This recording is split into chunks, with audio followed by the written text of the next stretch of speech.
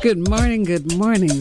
We are dancing in with Soul Mikasa, Mano Dibango. This is Charlotte Farrell, your own Sister C, right here in the place to be, CJSF Radio 90.1, with your Friday Speak Up show. Have we got a treat in store for you? Good morning. This is Charlotte Farrell, and I do have a treat for you. Today, you're going to be hearing a recording of another show that will be periodically featured, powered by Age, program put together, led by seniors 55 and older, sponsored by the 411 Center and the City of Vancouver. Today, this group is talking about food and nutrition. Special guest is Counselor Sarah Kirby-Young and Anthony Coopersmith, the Executive Director of the West End Seniors Network. You got to get some tasty information. Good morning, and welcome to Powered by Age. This is our formed and led by seniors, and today, I'm Charlotte Farrell, I'm the host, and today we have a special team that's going to be making a presentation. But what we usually do is ask each person to introduce themselves briefly, and then Sylvie will be introducing our special guest. Yes, I'm Leslie Hebert. I live in New Westminster, a member of Century House and New Westminster Council of Women and the Royal City Literary Arts Society. I'm an ESL teacher. I teach online. I'm also a writer. I write short stories and poetry. And the New Westminster Council of Women is kind of a political advocacy group, so that's another of my interests, and very interested in what's going on here at Age. Yes, I'm Gail Harwood. I'm a member of 411 Seniors. I also am a writer. I'm working on getting my first novel and sending it to an agent. And I also tutor online, and I enjoy that very much. After many years of teaching, can't keep away from it. And it also helps with the money coming in. And anything else, so that's me for today. Okay, Neil? Well, I think Sylvie's going to introduce me later on as a poet, but I'm a writer and a poet and an all-around happy. Hi, I'm Robin. I am one of the mentors on the Powered by Age team. I'm a radio maker and an arts facilitator. I have a real passion to bring people's voices or elevate people's voices, help them find their voice and what really excites them. So I'm excited to be here too. My name's Luke. I provide tech support and consulting for 411 and some other groups as well. As you mentioned, 411 and the City of Vancouver are the sponsors for this podcast program. Okay, now I'm going to turn you over to our facilitator for today, who will introduce herself and our special guest. Sylvie. Hi, I'm Sylvie Anderson. I'm a member of the West End Seniors Network, and I volunteered to do this podcast. It's my maiden flight today, so I'm going to ask your indulgence because we have a full lineup, and we have two special guests today who are very busy people. So if I interrupt you and cut you off at the semicolon, please just bear with me. I'm trying to keep us on track. So yes, our theme today for this show is food and nutrition. And we have two guests. The first one is Counselor Sarah Kirby-Young, and she's going to talk to us about her initiative to bring back corner grocery stores to the neighborhood. And the second one is Anthony Coopersmith, who is the Executive Director of West End Seniors Network. And he's going to be talking about the response during the pandemic to the food issues that seniors have in the West End. So hopefully he will be joining us a little later in the podcast.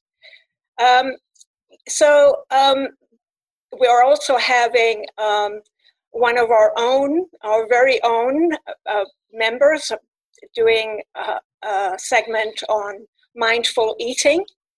And of course, Neil's poem. It's awesome. It's an awesome poem and right on point. So, but before all that, we are going to take a look at a few facts about nutrition. So, Luke, hit it. Hit the video. Thank you. Hit the video. Okay, this is the Food Groups Are Rocking video? It is. Okay. Stand by 1 second. You can talk among yourselves. You can join in if you want to sing. Can you see it there? Yes. All right, here we go.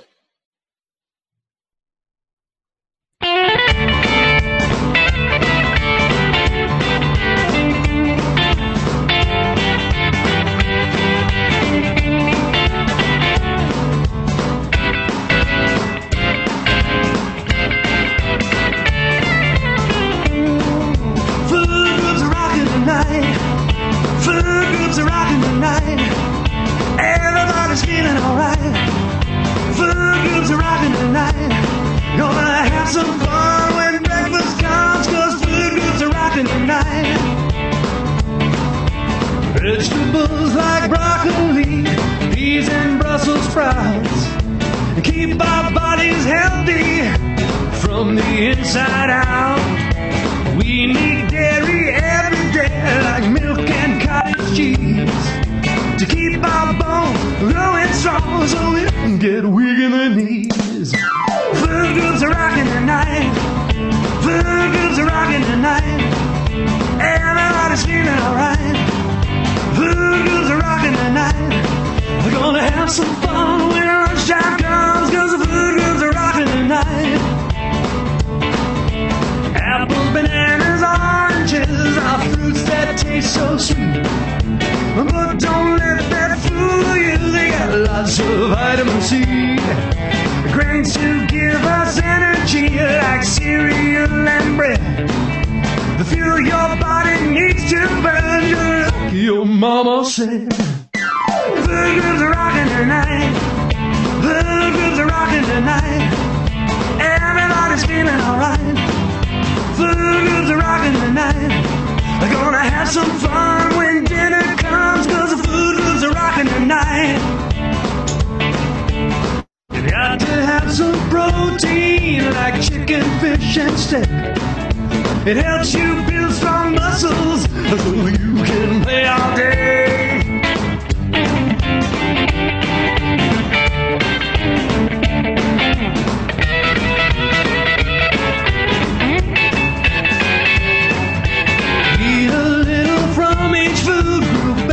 Single day.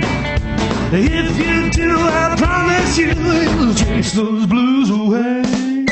Food groups are rocking tonight. Food groups are rocking tonight. Everybody's feeling alright. Food groups are rocking tonight. We're gonna have some fun when dinner comes, 'cause the food groups are rocking tonight. Food groups are rocking tonight. Food groups are rocking tonight. Rocking tonight. Well, thank you. All right. Good, eh? That was just excellent. So now we know what to eat to keep us healthy. But what we want to explore is how accessible to seniors is nutritious food. And so I'm going to introduce our first guest. Before being elected to Vancouver City Council, she was a commissioner, an NPA commissioner with the Vancouver Park Board.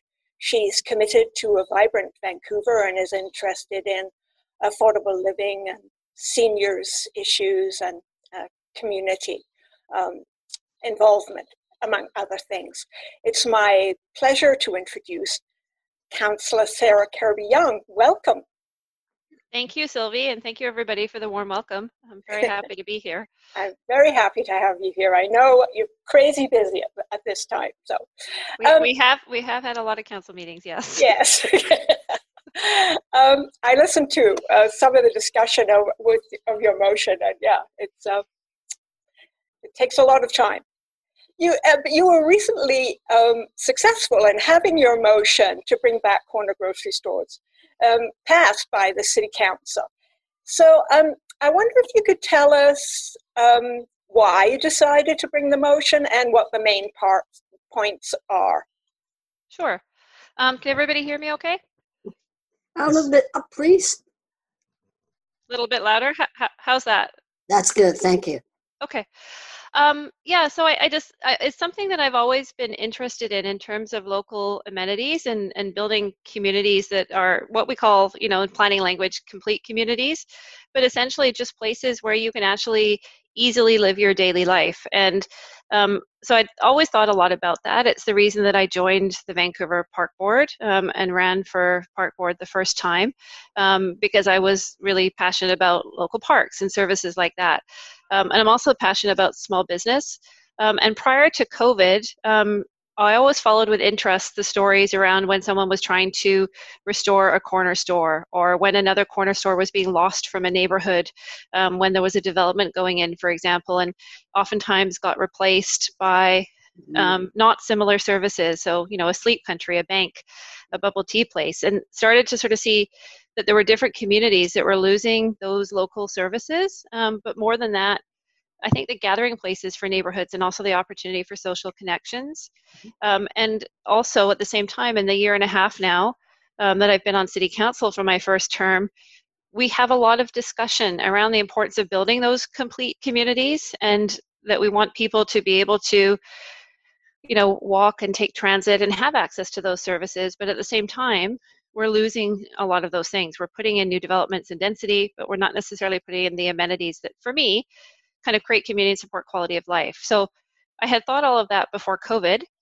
Then we have COVID, and we're in this new world that everybody's navigating through. And it became really apparent, I think, how important food security is and food access. And with people being nervous about going to larger grocery stores, being nervous to get on transit, having to perhaps travel further to get their daily needs. I know for me, I live in the Cambie area, and we have a lot of new development, but I don't have a corner store that I can go to and walk to buy bread or milk or eggs myself. And so that means I have to get on the Canada Line, or I have to take my car. And that just didn't seem to make sense. So I think with COVID, and I call it the silver lining to the COVID cloud, it's causing us to have an opportunity to really think very carefully about how we're going to build our communities. And so I thought this was an opportunity to bring the motion. And Sylvie asked also what was in the motion. It was called Corner Grocery Stores in 21st Century Vancouver, and how to achieve complete communities and food-friendly neighborhoods. And so it's not, I think, I'm not meaning to not be realistic that we can have everything that once was, but it's how do we achieve that moving forward? So how do we maintain and protect the corner stores that we have? How do we make it easier to restore some of those? And how do we make access to local food easier in neighborhoods? So for example, it could be things like allowing small cafes and restaurants in your neighborhood to be able to sell food supplies. So some of you in your different neighborhoods may have seen that the little local cafe all of a sudden is, that may not be open yet, or just has the door open, all of a sudden is selling bread, right? Or milk or eggs, or some interesting foodstuffs. And I think that that's a good way of expanding forward. So I tried to sort of focus on both short-term things that could happen, such as allowing those stores to sell product there, or the urban farms, and those small sort of urban farms or community gardens in different neighborhoods in the city. And right now they can grow in certain areas of the city, but they can't sell some of the local produce. So those would be two what I would call early actions or quick wins that could happen. And so the motion did pass at council. It was great to have the support. And we will get a report back in the fall. And that's what I expect a couple of those early opportunities would be. The second part of the motion was around looking more to long-term planning. So as the City of Vancouver is undertaking something called the Vancouver Plan that you may have heard about, which is a long-range planning exercise and a goal to get everybody involved in what's the Vancouver we want? What does it look like moving forward? And so yes, my thought is let's make that part of the conversation of what is a complete community. So again, not just what type of homes you're building and where you're building them. Do you have enough parks? Are you bringing the local food stores? And also too, that recognizing it's really expensive in Vancouver, not just for residents, but also for businesses. And so can we, from a planning perspective, have policies that have smaller commercial units, they call them CRUs, or commercial rental units, to make it more affordable for those small shops to set up business, or to have some kind of incentive program, for example, if a building is being redeveloped, that those tenants can come back, so that you could try to keep them in the neighborhood. And I think the last thing that might be good to share is that our planning policies have put all of our commercial activity, if you notice, on the busy main arterial streets. And so you have these sort of commercial zones like Broadway and South Granville and Mount Pleasant and West 4th. And those are great, but we haven't allowed having some uses like a corner store in residential neighborhoods. And that's a bit why they're a legacy and have become kind of a historical anomaly. Whereas before we would have allowed some of those uses. So could we look at our planning policy and try to enable those happening so that they can be more spread in the city and don't just have to be on those busy roads and further away, and people can walk to them. So that was kind of the spirit behind it. It didn't necessarily mean that we were going to have exactly what the corner store looked like, you know, of yesteryear, although I love them. But some of the ones that you have seen that have been renovated or come back, they're a combination of a little cafe now as well as a grocery store. And you see both of those options, and that's not a bad thing, but it still serves the same function. I think the other thing was to really talk about the unique history. There's a lot of cultural history. A lot of the corner stores in the past were run by different cultural minorities who came here and worked super hard, often 7 days a week, to try to sort of make it better for the next generation. And what happened then is that some of them also specialized in specific cultural foods. And before we started to see some of those mainstream food items in our big grocery stores, that was the only place that people of specific cultural groups could get them, or other folks could have the opportunity to experience that too. And so I think that's an important piece and a legacy. If you look at something like Chinatown, for example, one of the things that the Chinatown seniors have been most concerned about is the loss of the greengrocers and the grocery stores, because culturally, people, and you know, my husband is Chinese, and my mother-in-law, like, you go shopping every day for your fresh vegetables, right? That day or the next day, because it would be wrong for you to like stock up and get it for a week because it's not fresh, right? So you would go and you would purchase it, and it's both sort of in terms of, you know, that they felt it was better quality food and you're feeding your family better, but it's also a social outing, right? And an opportunity for engagement. And so you break down, I think especially for seniors in different cultural groups, you're breaking down that connectivity, right? And that structure. So that might be a long answer to your question. No, but it's jam-packed with all kinds of good information there. And we have a couple of minutes to ask questions for the participants to ask questions. I've put my email address in the chat in case you don't have a chance to have your question answered in the time, or if you can't think of one off the top of your head. And if the councillor doesn't mind, if people have questions following this, I can forward them on to her. Yeah, I'd love to take questions. Happy to do that. So I think that Charlotte is going to manhandle the, or handle, not manhandle, woman handle the question and answer. So. Person handle? Person handle. Person handle, yes. Just handle. Who has a question? We have about 5 minutes to divide between. Okay, Leslie. Yeah, it's a comment rather than a question, but this issue is also an issue in other municipalities, not just Vancouver. From my personal experience, I live in the west end of New Westminster, which is kind of stuck between Burnaby and New Westminster. It's kind of a funny situation, but when I first moved in here, we had a family grocery store 3 blocks away. We had a convenience store, a branch of the Royal Bank, a dry cleaners, all kinds of local services. They're now all gone. We now have a 7-Eleven. Aunt Leah's has taken over the corner store, so it's now an office. Yeah, so the bank has gone, everything. So we can't walk anymore. There is a bakery, but there's no place to get fresh vegetables anymore. The closest fresh vegetable store now is about a 15-minute walk away. So yeah, it's happening everywhere.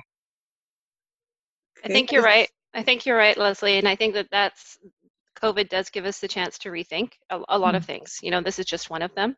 But you're right, because if you can't walk anymore, what is the point of creating those local communities, right? And also from the point of view of the environment, for, you know, reducing our carbon footprint, right? Absolutely, yeah. Robin, did you have a question about how we could support this, or what's the next step?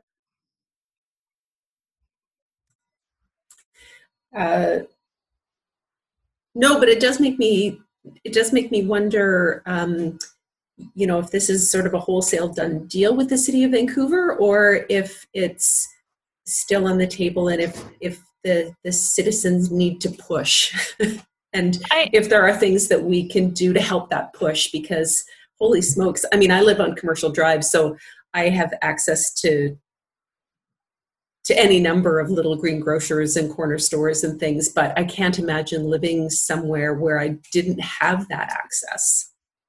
Yeah, I think the answer is yes. It's always, citizens can always push, and it's always a good thing, because motions come to council, they get passed, staff have lots of work to do, then they get into the specifics and they think, oh, some things are doable and some aren't, or there's challenges, and so it's always good. And you can write into Mayor and Council on any topic at any time. The next step for this motion will be a report in the fall.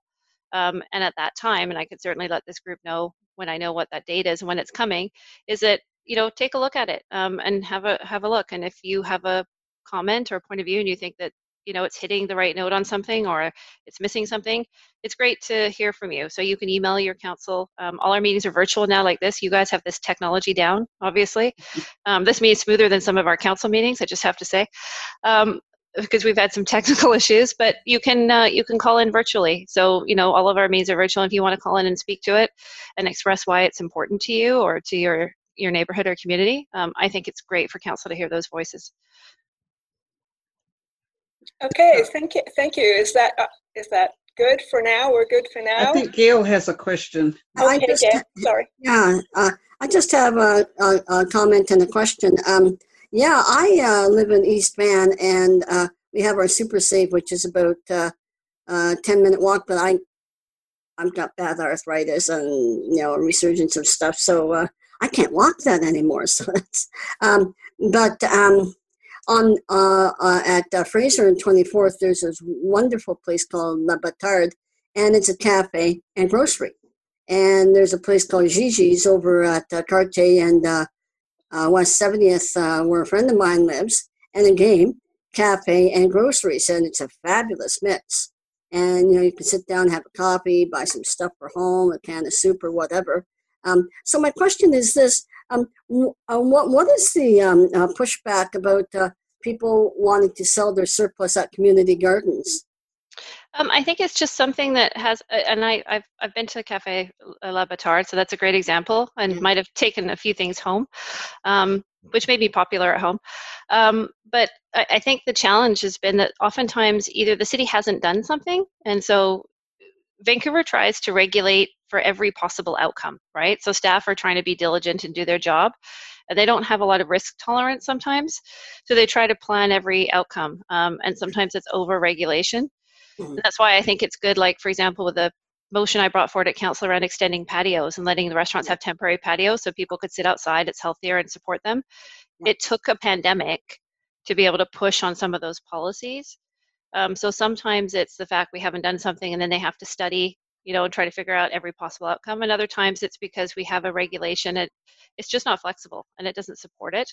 Yeah. And so for the selling from the urban farms, I think it's around food safety, and because we haven't done it before. I suspected. Yeah, and for things like Cafe La Batard or others, it's licensing, because when you apply for your business license, people get put into one category. They're, you know, a liquor primary, or they're a restaurant, or they're a cafe, or they're a grocer. And of course, our policies don't know how to mix things very well and say you can be both.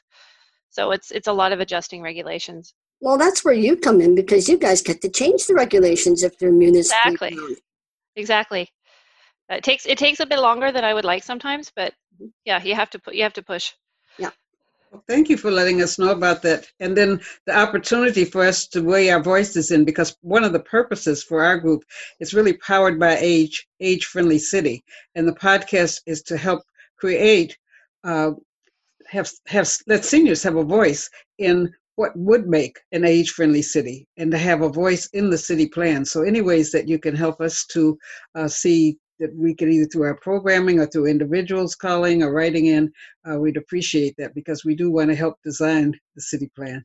Thank you, Charlotte. I appreciate that. And when I think that there are things at council that would be important for your group, I'd love to be able to reach out and let you know that things are coming up and share that with you. Okay, well, thank you for taking the time to be with us.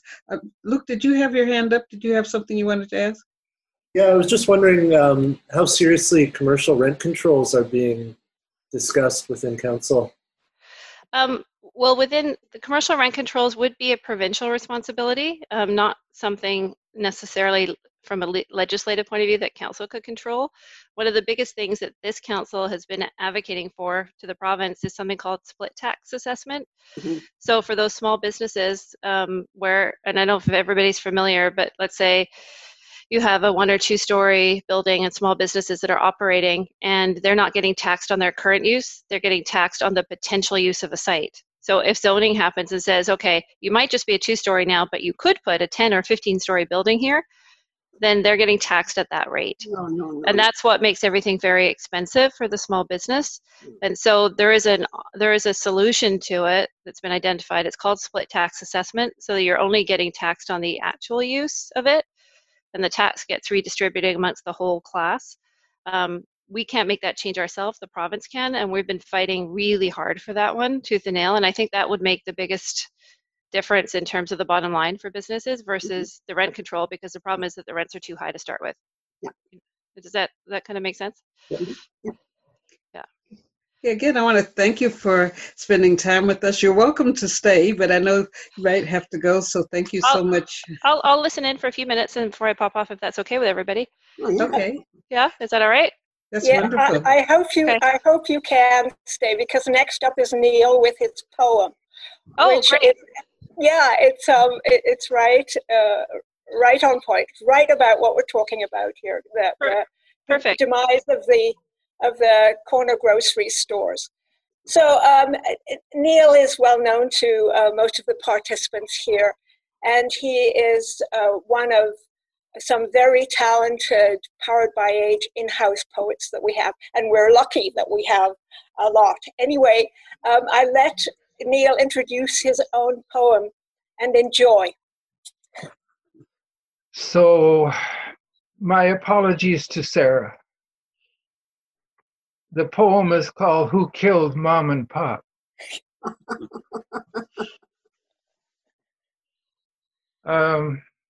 I was asked if I could comment on today's something about food and the corner store, and so I penned a little thing called "Who Killed Mom and Pop?" Who killed Mom and Pop? I did. You did. We all did. Was it the greed of the corporations? Was it the misdirection of ads aimed at the innocent blank mind children's? Was it the energy-inspired post-war trauma expressing itself? Who killed Mom and Pop? I did, you did, we all did. The horse-drawn wagon delivered milk in a bottle to our back door. If you stirred it, you got whole milk, or poured off the cream, you got skim.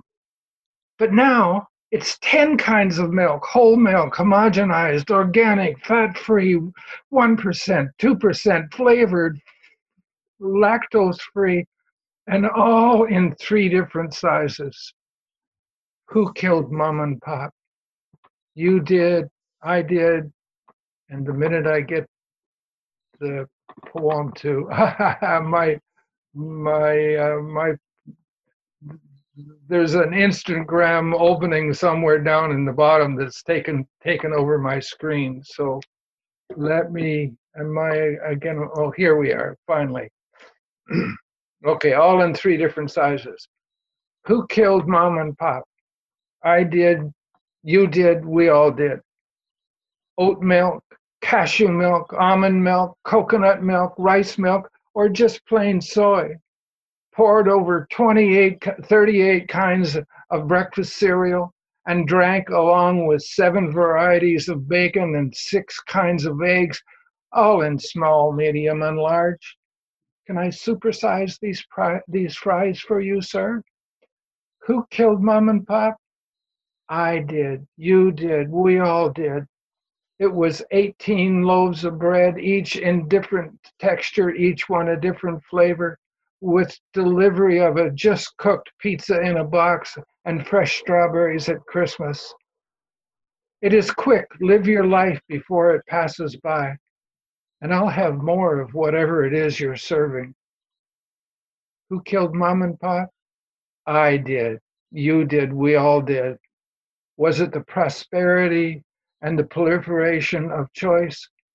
Was it the buy, buy, buy message to remind us of how much more there is to have?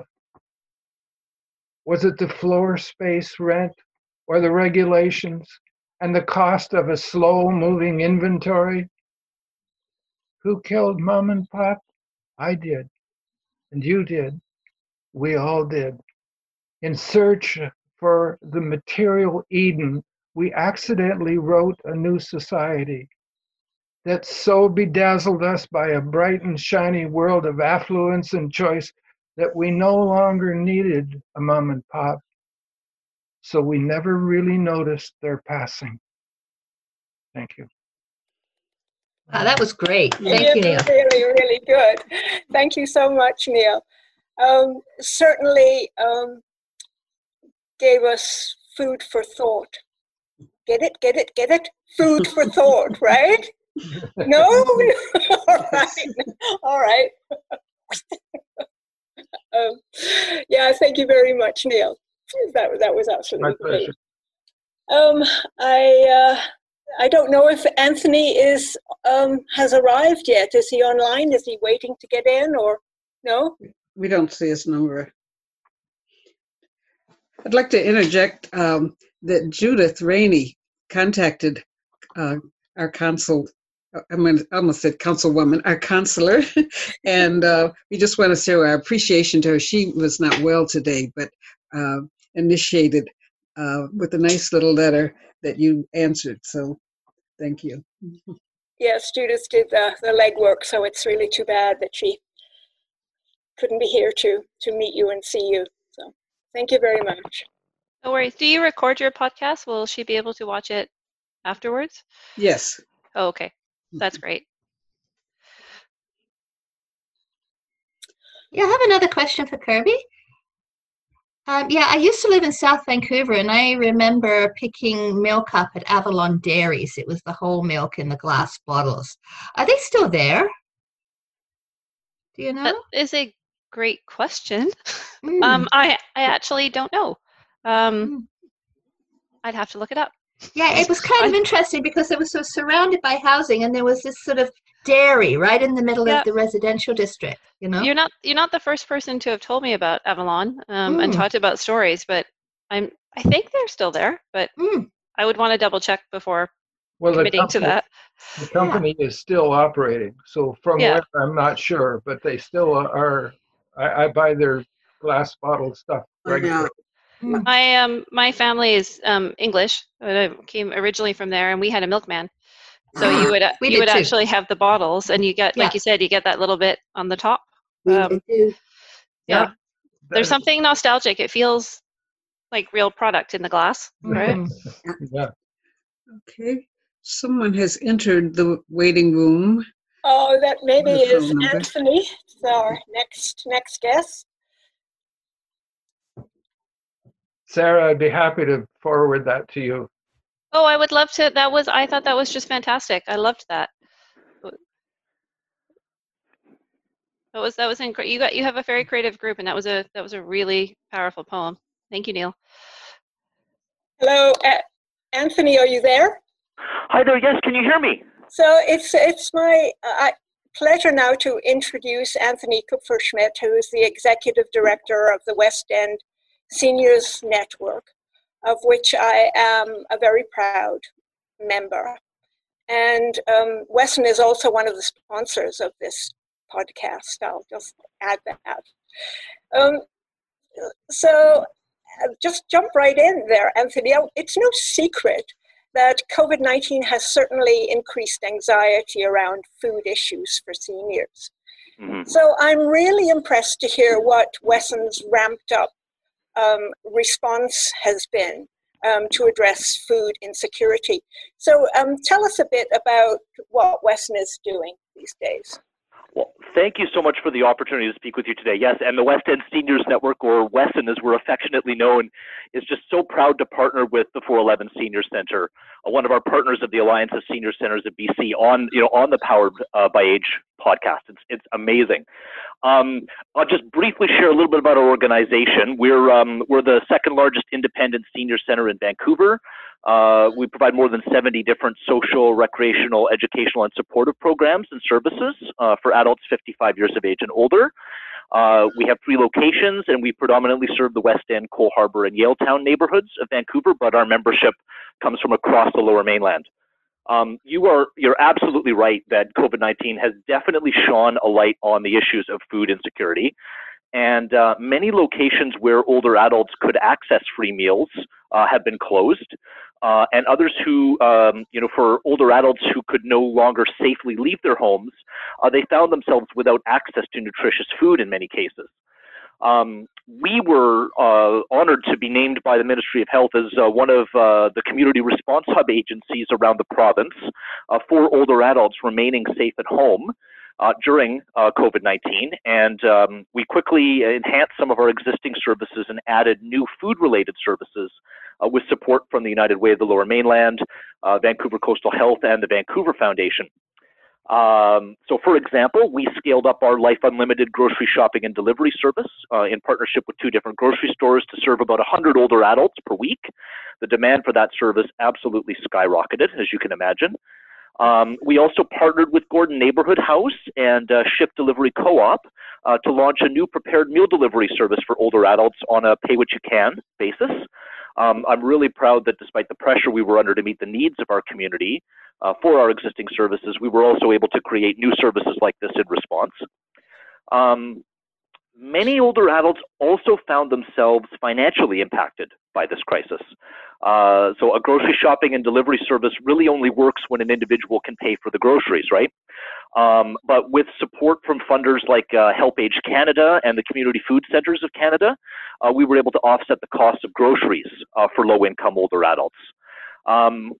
Another major blow that happened in our neighborhood was that the local food hub location run by the Greater Vancouver Food Bank closed very shortly after this crisis began. And so in response, we began picking up packages from the food bank and delivering them to low-income older adults. So, I mean, it's been a very rewarding time to be working in the senior serving sector, and we're honored to have done what we could to meet the food needs of older adults during COVID-19. Yes, are some of these initiatives sort of temporary? I know that you suspended some services to attend to the food distribution, etc. So will the partnership with Gordon Neighborhood House actually end at some point? I think that is $1 million question, and I kind of mean that as a pun because, of course, dollars are a factor, right? Our hope, certainly our grocery shopping and delivery service is one that already existed pre-COVID, and we aim to maintain it, and this was a good opportunity to test exactly what its capacity was. The prepared meal delivery service, like I said, is a new partnership with dollars from the Ministry of Health through the United Way of the Lower Mainland. We, through their Safe Seniors Strong Communities initiative, and we're optimistic that this is something we will be able to continue. There's certainly a commitment to work to maintain that service for the next into 2021. Certainly in anticipation of the possibility of a second wave. Beyond that, I would say there's still conversations to be had, but it's worked so well that we would like to try to commit to to keeping that going for as long as we can. Sure. Yeah. Anthony, are you able to take a question or two? I know that you have to dash off. You have another. You have all. I would love to answer any questions that there are. It would be my pleasure. I can't show up a little bit late for one commitment and then not be late to the next one. So we'll just pass it on down the chain. So. Okay. Okay. So if anyone has a question for Anthony, just feel free. Councillor. Is it all right if I ask one? Yeah. Is that Councillor Kirby-Young? Hi there. Hi, Anthony. Hi, lovely to hear your voice.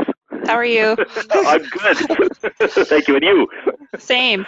It's been a while. I have a question because you had mentioned the food bank, and I know that we got quite a lot of feedback over the challenges because of the food bank requirements for people for having to sign up and register and just their process around demonstrating need. So that was one part of what we heard, and the second part just being about having less hubs and having them sort of more centralized. And I know the food bank was going through some transformation and challenges, but it seemed to be the combination of the difficulty in signing up, so to speak, and qualifying, as well as not having them very many hubs in different neighborhoods. Is that what you were hearing as well? I'm curious to know. That is what we're hearing, and that was part of our experience.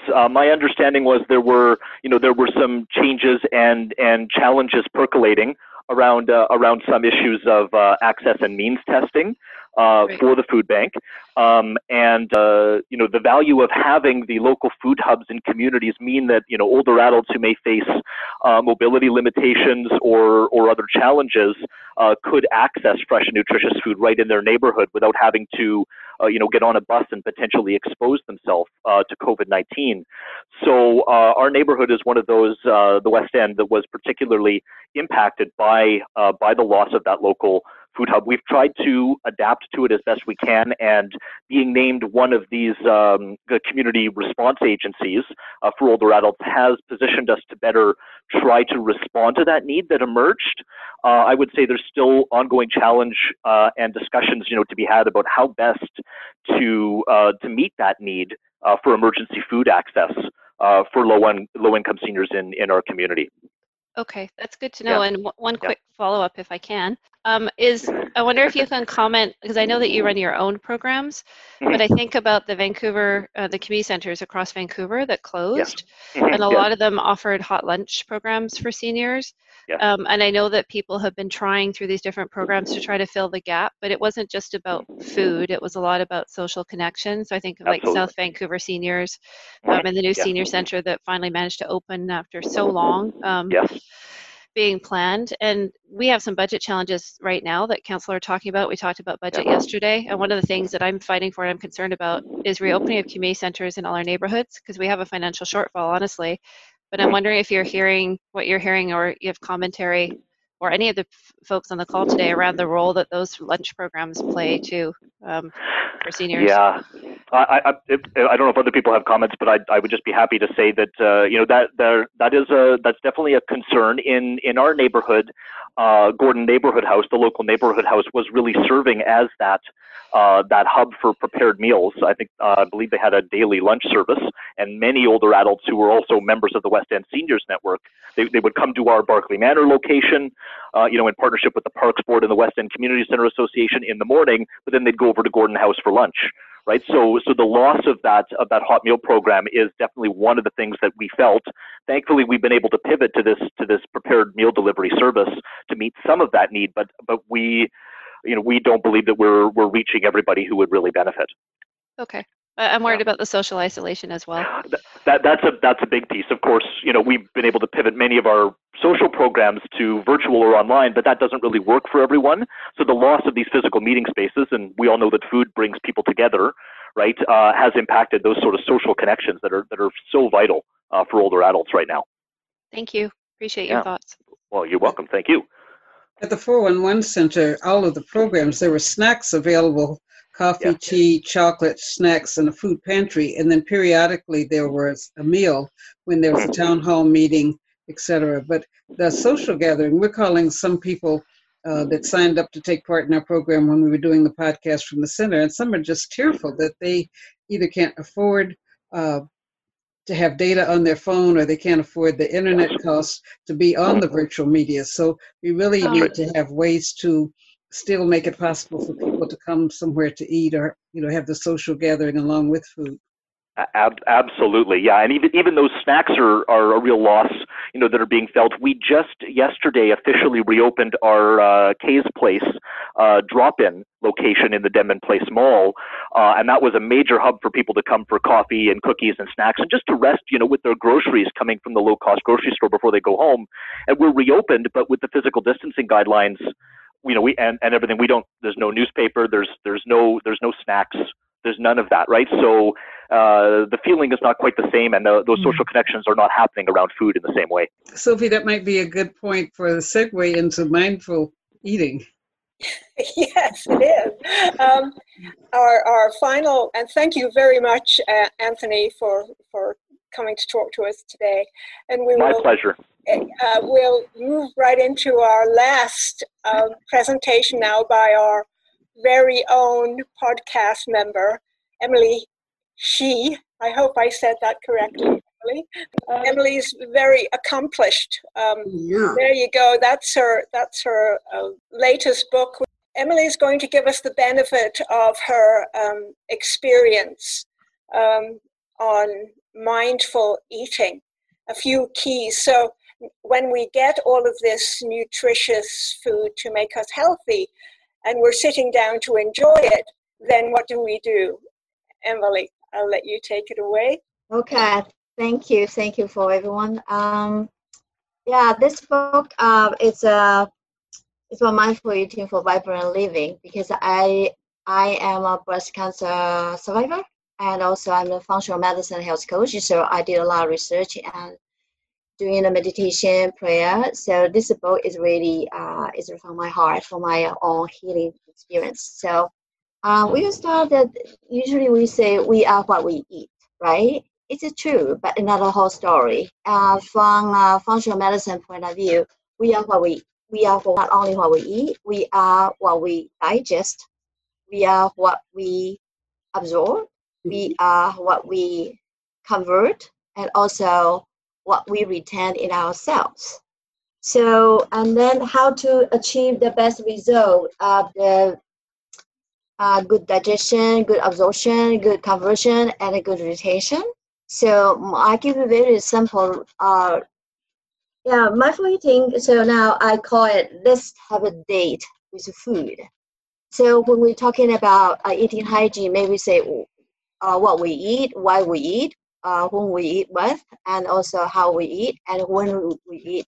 But all this, I call it the 7 W's. But 7 W's, only how to eat is we can stand out the most. So I have a question. Have you ever wondered, even though people eat healthy and live a healthy lifestyle, and also doing healthy activity, but still the people encounter miserable. They encounter chronic illness, and also weight loss, resistance, thyroid problem, or a lot of problem. So have you wondered why? Have you? I have. Right? Yes. Okay. So actually the key reason is stress. Mm-hmm. Yeah, of course there are so many factors, but really I want to talk about the stress.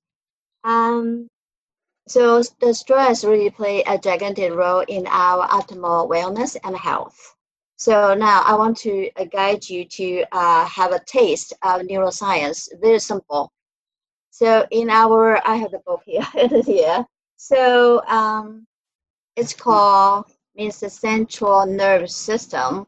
It's control how stress affects our body, but also the central nervous system regulates the autonomic nervous system.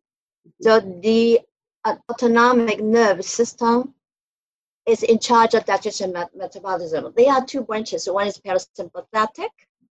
Parasympathetic is stress mode, and parasympathetic is a relaxing mode. So you heard stress mode and relaxing mode. You will notice that stress mode, so sympathetic, is turn on the stress, but turn down the digestion.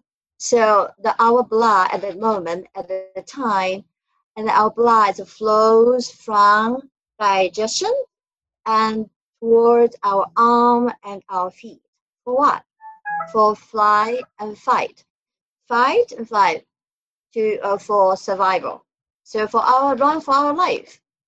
So about our brain, our life is really stressful because I want to focus on really be mindful during your eating. How to eat is very important. So in that time, we can let our body, the parasympathetic mode, the nervous system will tell our body, say, hey, now you are safe, not running for your life. So relax, rest, and also, you have a good digestion function.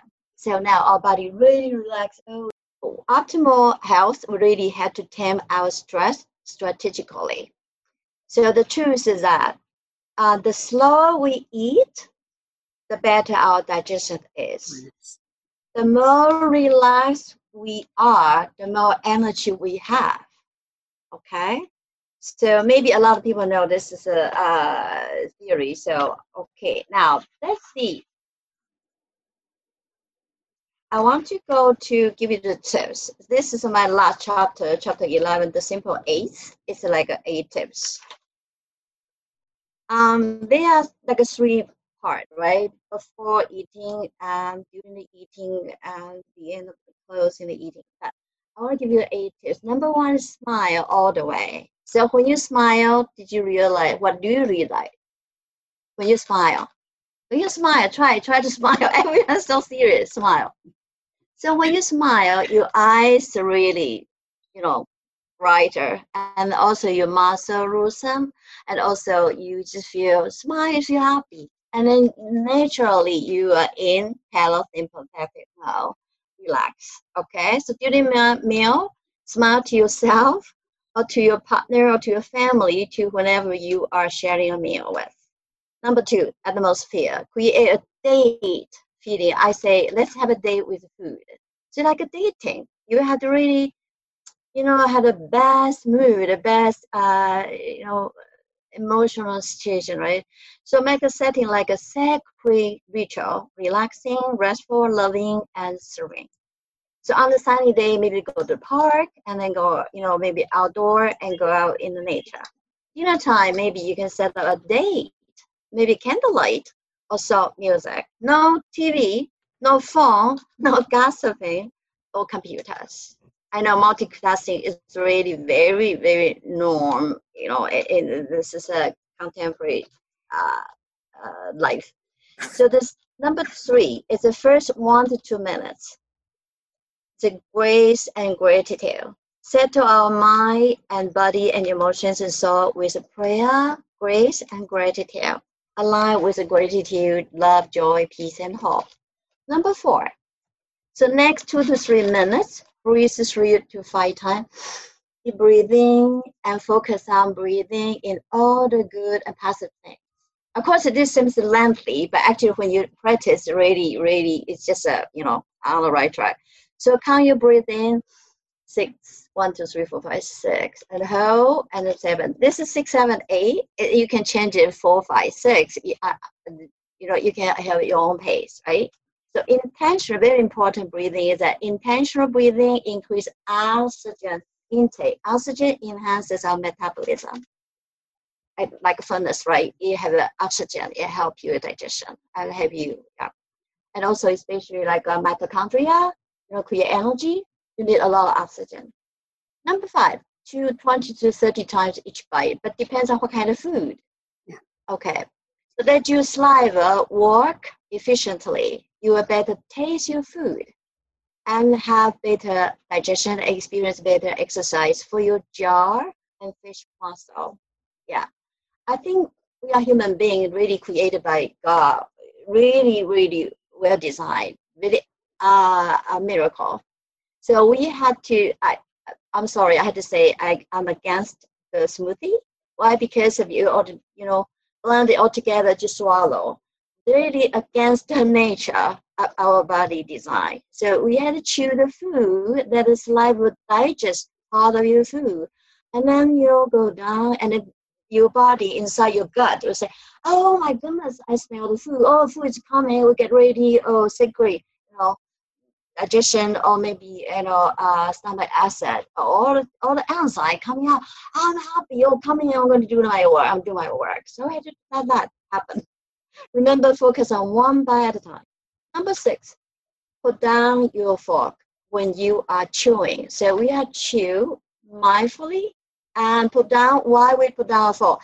Eventually, when we have the fork in our hand or knife in our hand, we chop and cut in one bite. We're going to continue the second one. The third one, really not mindful at all. Okay? So now you put down your fork and knife, focus on chewing, allow your 5 senses to dwell within the process. 5 senses. You will chew how to taste the texture of your food.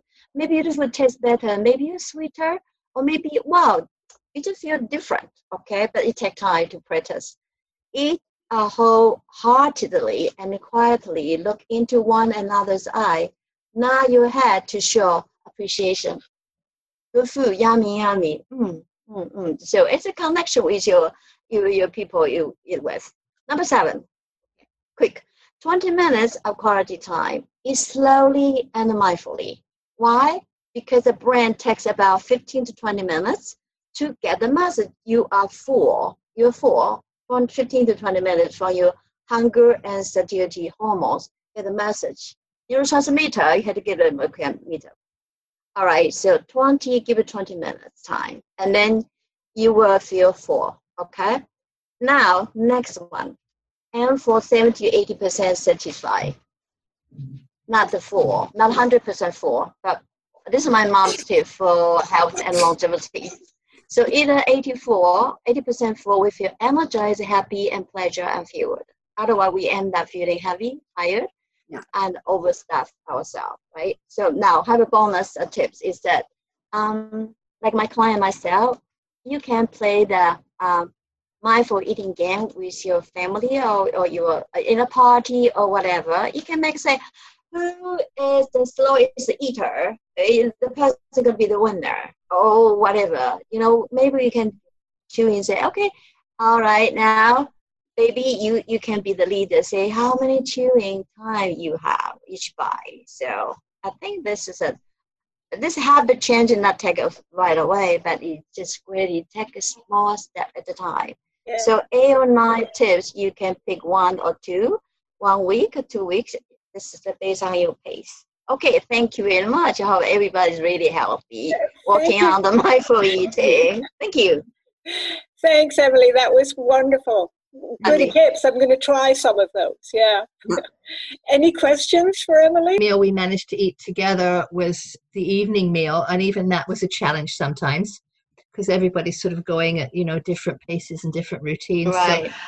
So what effect do you think that has had, Emily? Yes. But you can encourage each person when they on their own, maybe at the work or sometimes here and there. I really encourage my client. They say, just one person, it's okay. You still enjoy yourself. It's just a play. Okay. Thank you. Thank you. Thank you, Emily. And before we sign off, I just want to thank the team that put this show together. And that is Emily and Neil and Judith, who unfortunately is not here, and of course our mentor, Charlotte, without whom I don't know what would have happened. So thank you very much, Charlotte. I want to thank you for your initial voyage. It's one of the first groups to present. This group sent a lot of email, and they did make time to meet with each other. And but the way it just works, whoever is the most excited person about a topic either has identified other people who've been on the podcast, or they have names that they might own that are interested in that topic, and a small group gets together so that everybody sees how their presentations kind of flow together. So thank you, Emily. Thank you, Neil. Thank you, Sylvie. You did a wonderful job. And thank you, Judith, when you hear this podcast. Love time, poem time, love time, poem